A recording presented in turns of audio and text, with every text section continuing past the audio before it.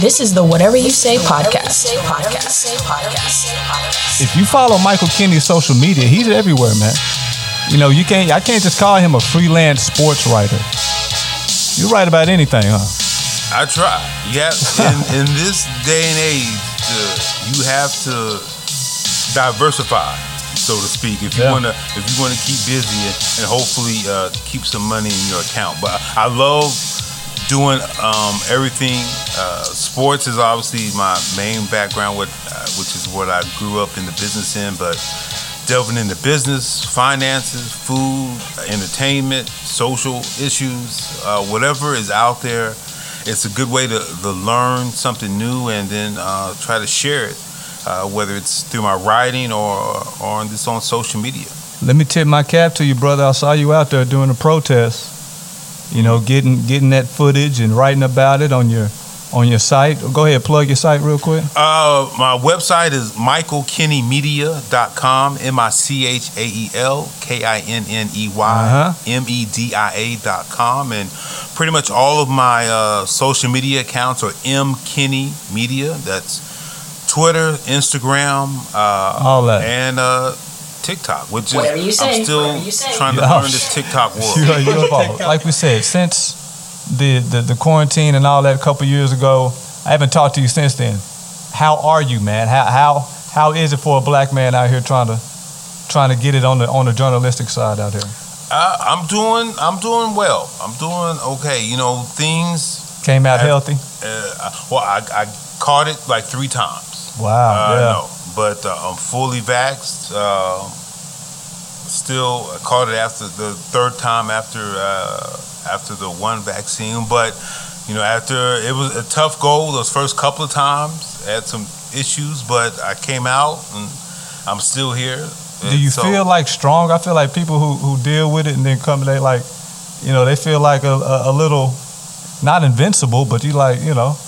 Well, I can take on anything almost. After you get it a few times, you start to think, okay, I at least in my mind, I'm not going to die. It's not going to take me out. Yeah, I'm not going to. I might get sick, but I'm not going to die. So I came out of it a little bit more confident in myself, but it also forced me to get more healthy. Yeah, I had to, because a lot of that, because I'm a diabetic and you know, I love junk food, so I was one of those perfect targets. So coming out of it, I had to make sure I got my health in order. Because I keep telling people, COVID, yes, it's still here, but something else is coming around the corner. Well, right now it's monkeypox. Exactly. Oh, so man. I don't want to get that either. And they're really making that look. Listen, the propaganda. I don't even want to call it propaganda. I don't know if it's true, false, whatever. But the pictures and the images that they're throwing out there, it's doing its job. I don't want no part of monkeypox. You know what I'm saying? Exactly. I'm good on that. But you came out on the other side stronger, man. And listen, we had 3 different spinoffs of COVID, right? You had the variants and all, and the Omarion, and it got crazy. Yeah, I think I had the original back in April, the remix. April of 2020. Then I got the Delta in December of that same year. Could you tell the difference? Was one worse than the other? The Delta was the worst really? For me. This guy, I didn't eat for like days. I wasn't drinking. Oh, I was out. I mean, I was laying on my floor going, man, this is not good. So that one hit me the worst. But the first one is one I have the most long-term issues with, at least as far as that. But like I said, I'm better. I'm up. I'm out. I'm almost back to feeling normal, and so that's the good part. You talked about your participation in the footage that you picked up and your good writings from the protests and all that. What did you come out of thinking about people? What is a writer, someone who kind of observes and writes about? Would you say that was some of your most interesting stories, or? Well, they were definitely interesting, especially those first Have you ever wrote about anything like that? Not like that. When I lived out in Seattle and they had some of the protests against the trade unions and the World Trade Union and things like that, it got a little hectic, but nothing that was just actually, I knew what they were upset about. I knew why people were in the streets. And so when it came here, I didn't know what Oklahoma City was going to do. You saw obviously New York and Philly and all these cities around the country, but then you see people take to the streets here, and then they surround the sheriffs and the police department downtown. Then there's smoke bombs being thrown, and this and that. It was a wild few nights. So what I learned is that Oklahoma's not exempt from what's going on around the country, even though we don't see a lot of it in the news, especially in the mainstream media.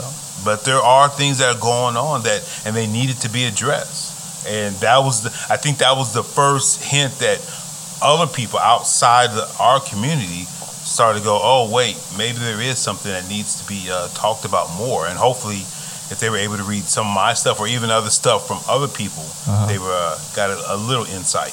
What about the writers community? What are some of the differences you maybe noticed in your sports environment, whether it was fans, players, administrators, just sitting pregame in those writers' rooms?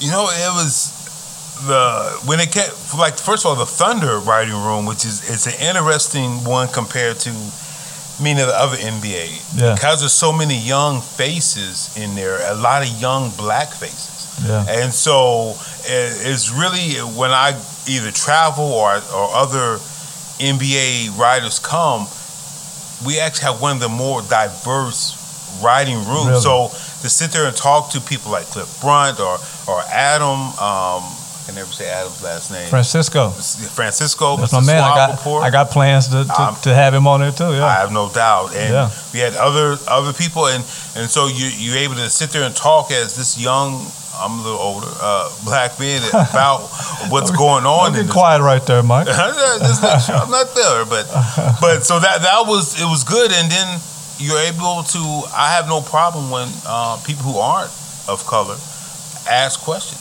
You see more of that? Huh? You see more of that? See more, yeah. People who, because they're your friends or your associates or your coworker, your colleague, but they're not really in your life. They're not going into your neighborhood. They're not going into your house all the time. They're not traveling with you when you're going up and down the highways and you're worried about being pulled over, or you're being followed, this and that. So they ask questions, and I've never had a problem with that. I've always worked in different places where I was normally one of the only black journalists, and so that comes with the job of having to explain some things sometimes. This is the Whatever You Say podcast. So what are you saying, Josh?